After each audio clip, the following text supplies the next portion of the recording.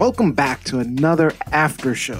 If this is your first time listening to Truth Lies Shenanigans, after every live recording, we find ourselves having very intense post-show conversations. So for our subscribers, we decided to leave that record button on so you could listen in.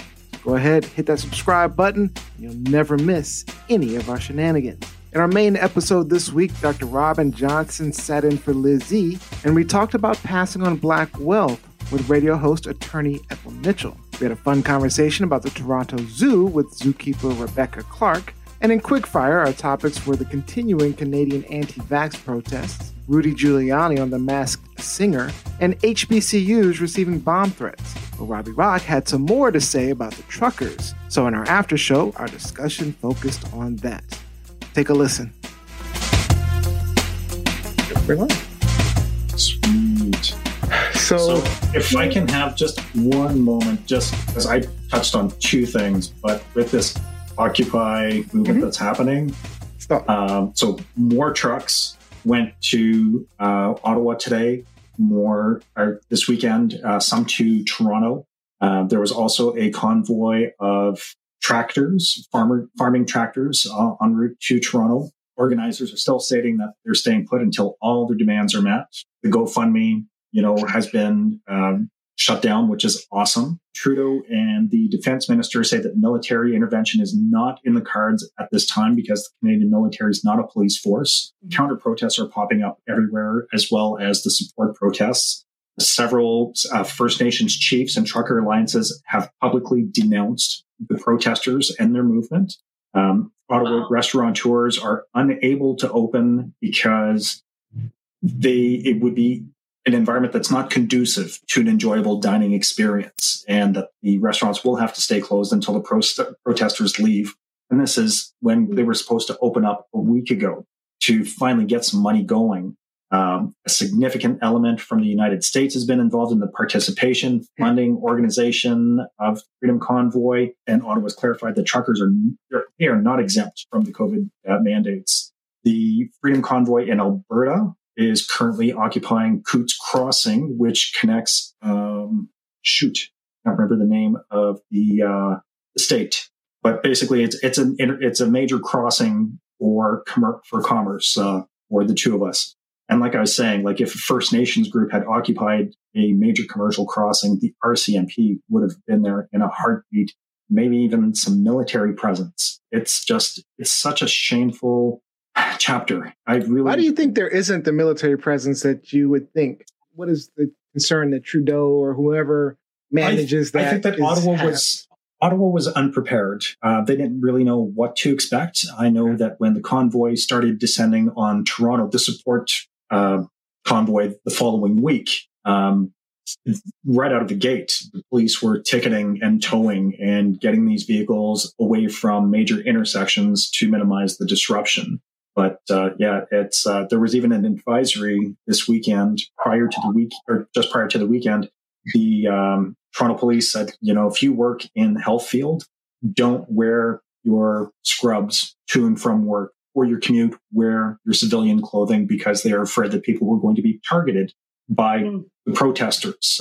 There have been ridiculous threats that have been levied against people that work in the healthcare industry, people who even just abide by the mask mandates. There have been several reports of threats being uttered. And just today, the Ottawa mayor has declared a state of emergency.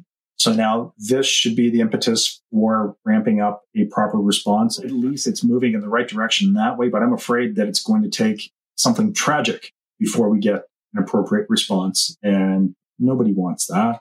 And I don't want to see anyone hurt. I want to respect their right to protest, but do it in an organized fashion. There's a difference between protesting and occupying. There's a big difference. And you feel they're being occupied? Yes, absolutely. At this point, it's an occupational force, and the local residents are having to leave just to get some respite. I know in Vancouver, people on bicycles are standing up to just getting in front of the truckers and stopping them, ending these convoys. And these aren't just truckers. When I talk about the convoy, there's a lot of private citizens that are doing slow-moving convoys with their personal vehicles. I know that there was one in our city yesterday, And I didn't see any pictures of how big it actually was, but there were no incidents. It was a slow moving convoy flying their flags, honking their horns. They did their thing, and then they went home. Okay, you got your message across. You were visible. Wonderful. Thank you for going back home. So, but now how do you then? Okay, then the question is, how do you end this? I mean, because one difference is you have a very supportive president, not of the truckers, but of the vaccine and everything like that. So the leader of your country is not supporting this movement like ours was. So I'm curious why there isn't something to kind of... Well, I alluded to it. It's systemic racism in the system. It was a bunch of white folks that were getting together to protest. If this was groups of natives or indigenous people who were descending on the parliament to protest the pipeline, I think that there would have been a stronger or more militarized police presence. Kind of like the same questions that you were asking on January 6th. Like, why the fuck aren't they there? Yeah. Well, same thing. I'm just trying to figure out why. Like, if we look back at January 6th, right? The reason that they didn't have it, and we've had the governor of Maryland say that, hey, we were ready to go. We're ready to send in some troops and to help out and all this other stuff. And they were said we needed to hear from the federal government, the leaders of whatever it was, that we could go in and do that. And they weren't getting the word. Or they were saying that, hey, there seemed to be somebody stopping it from happening. I'm curious, what do you think is happening where the force that is required to alleviate the problem is not happening? Where is that coming from? Is it other people other than Trudeau? Or I'm just curious, because I know I was speculating that it was coming from Trump, that was the reason we weren't seeing the response, that this was planned, which we're finding out in the January 6th thing that was the case, that Trump and his cronies prevented people from responding. I'm curious, what do you think is happening here?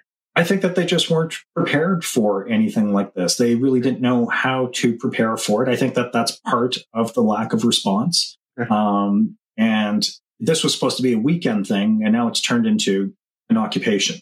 Yeah. So, bolstering up your police forces for, 3 to 4 days to try to contain and control a rowdy element in your area, that's one thing. Now that it's an occupation, I know that even we've sent 25 members of our local police force to help support the policing efforts in Ottawa. So, the rest of Canada is flipping a huge police force bill. Like we're about $1 million a day just to have the police there. So I really was hoping that we would find a legal medium where we could appropriate some of these the GoFundMe funds to help pay restitution for damages for the rest of Canada having to pay for this police force. And like I said, the longer it goes, the more it's going to become volatile. Like, we're going to develop a powder keg situation. There's going to be a scenario that plays out violently. Jose's online. I think she's explaining it. She says this has nothing to do with Trudeau.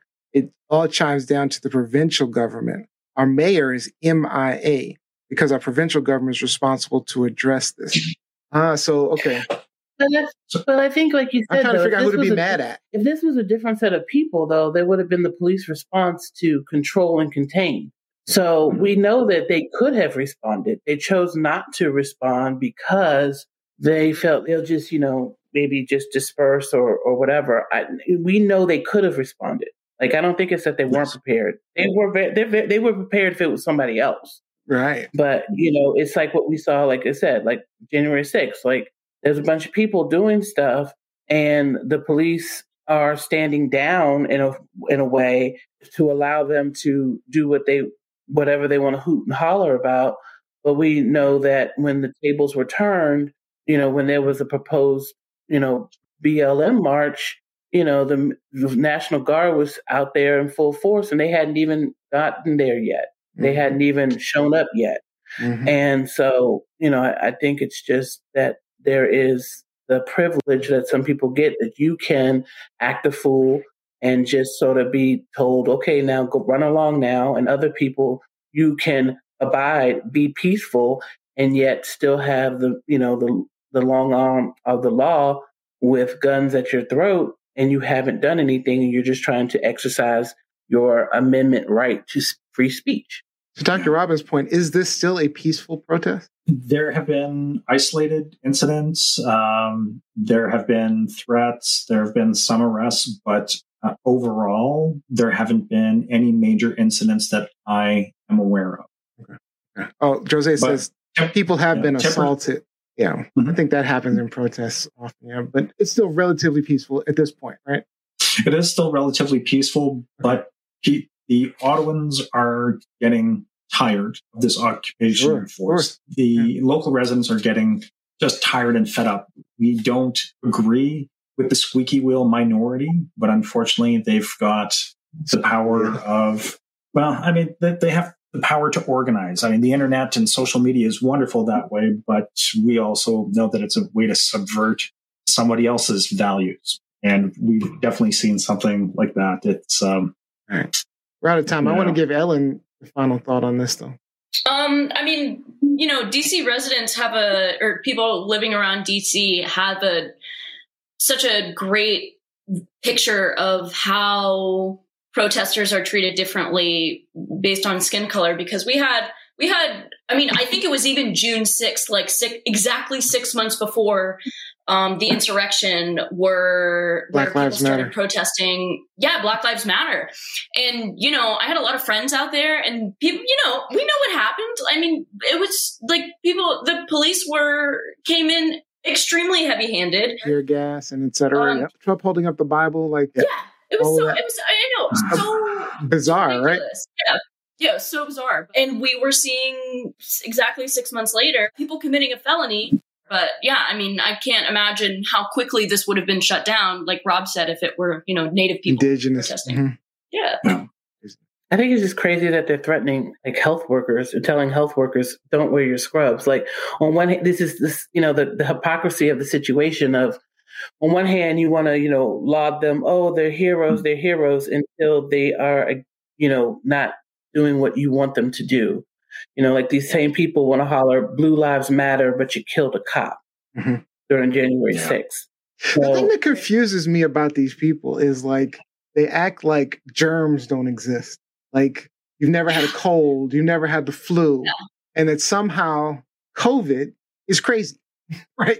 I mean, because why would I want to get sick from a flu? Why would I even want to catch the flu? Why would I want to catch a cold? Why wouldn't a person at least say to themselves, okay, I don't want to get a vaccine because brand new vaccine, whatever, I get you. But why wouldn't you at least do the alternative? Wear a mask. Make sure you have, wash your hands. Use some hand sanitizer. Stay away from people that are sick. Take any sort of precaution. But they just want to do all of the opposite specifically for coronavirus. It doesn't make sense to me. We're knocking on 1 million people dead since this. Yeah, it's over 900,000 in the U.S. alone. It just blows my mind that people and people say, oh, well, it's just the flu. I tried for 2 years to avoid it. And right after New Year's, we came down with it. And, I got sick. One of the kids got sick. Caregiver of my son got sick, and she was in the hospital for 2 weeks. And I don't understand how people could be so callous. It kills me to think that, even in my best, I have to for my job, have to wear a mask, have to do all these things. I still got sick and then boarded home and made other people who I care about sick. That part kills me. And I don't understand how people can feel so nonchalant and not care about that. To know that your actions could potentially hurt somebody or kill somebody and you don't care. I don't understand that part. I was beside myself to know my daughter's sick, my son's caregiver is sick. I didn't mean to bring it home to them. That's the last thing I wanted to do. I just don't understand how people don't care. It just blows me. I agree. Yeah. All right, we've got to cut it off with that. I do appreciate you joining us, Dr. Rob and Ellen. Thanks for sticking in there for Gianni and Bobby. Great conversation with you as always. Tune in to TLS. Yeah, tune in to TLS. Tune in to TLS. Yeah, tune in to TLS.